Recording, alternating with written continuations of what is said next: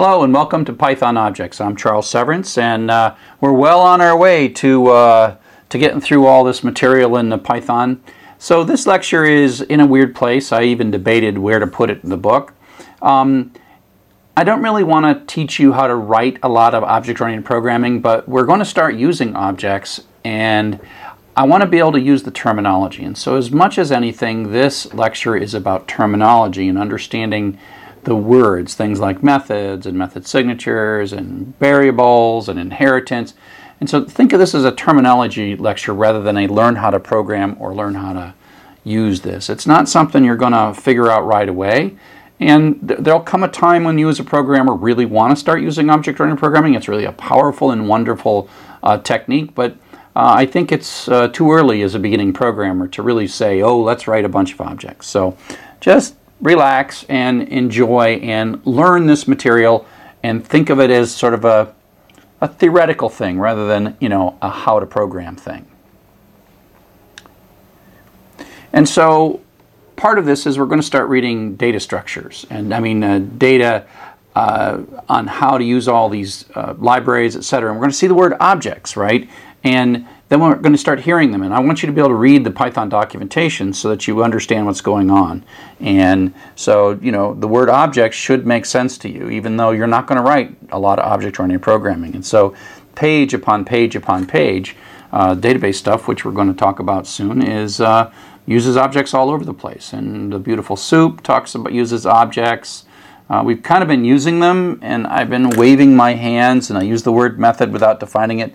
But now it's really time to define it and go to it. So I want to review from the very beginning what we think of as a program. So the classic program, my favorite little minimum program, is our little elevator floor converter, which converts from European elevator floors to United States elevator floors. And the key to this is that it's input, processing, and output. And this is a good way to model any program. And in that process, we've got variables, and we've got logic, we've got algorithms, we've got loops that we write, we've got all kinds of things. And we construct a series of steps to achieve some goal. In object-oriented, and frankly, you've been using object-oriented all along, the program has lots of objects, and we're sort of putting stuff into these objects, taking stuff out of one object and putting it into another object. And you've actually been doing this all along. As soon as you're looking at dictionaries and lists, you're doing objects. And so an object is quite a little thing. It's sort of its own little space inside of a program that contains code and data. And so we're working together. All these objects are now working together. It's a bit of self-contained code and data.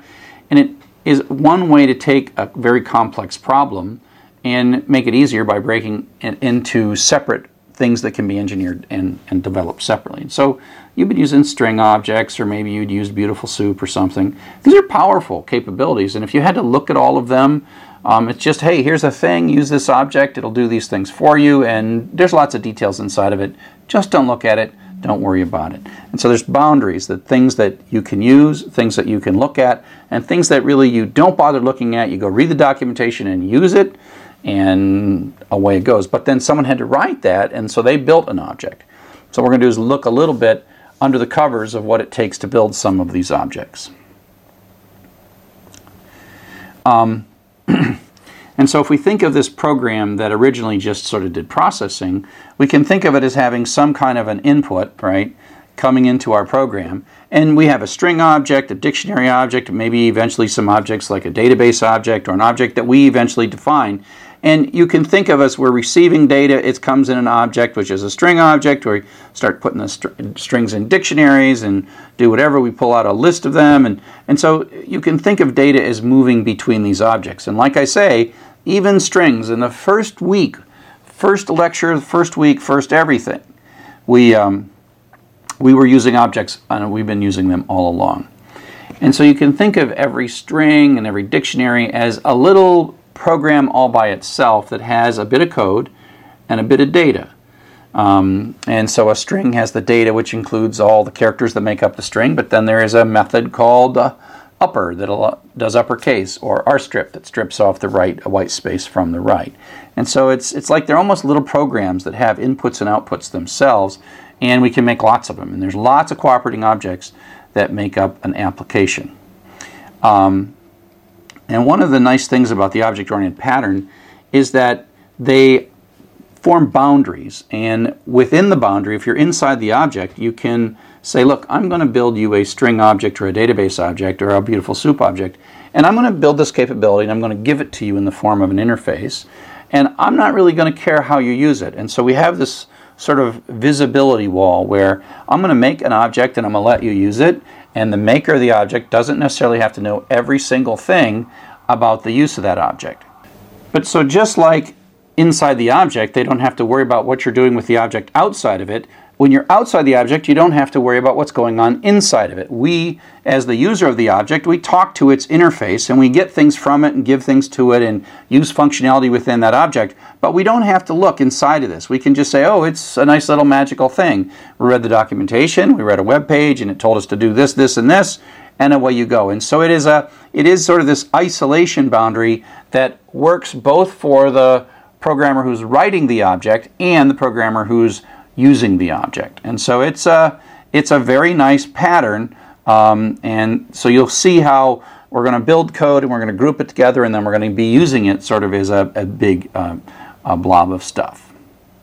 So some definitions in this space, words that I want you to understand. When we're going to create one of these things, one of these objects, instances, that has some data in it and some code in it, we have to be able to define the shape of this object. What code will each object have in it, and what data will each object have in it? And that's called a class. The key to a class, and this little picture that I've got up here in all these slides, is a key. The class is a template. It's not the thing itself. So it's a cookie cutter. It knows a lot about how cookies are made. And if you have cookie dough and you hit the thing, then you make as many cookies as you want. And so this nice little cookie picture is a great, mental model of how it works. The class is the template, and then the object are all of the cookies that are made from that template. But the template defines the shape and the nature of the class. So the code that we write is going of each of the objects. The code we write is the class code, and then later we say, oh, let's take that template and make ourselves an object or an instance. Now, as we're defining a class, we have two basic things that we put in the class, and there's a couple of different terminologies for this.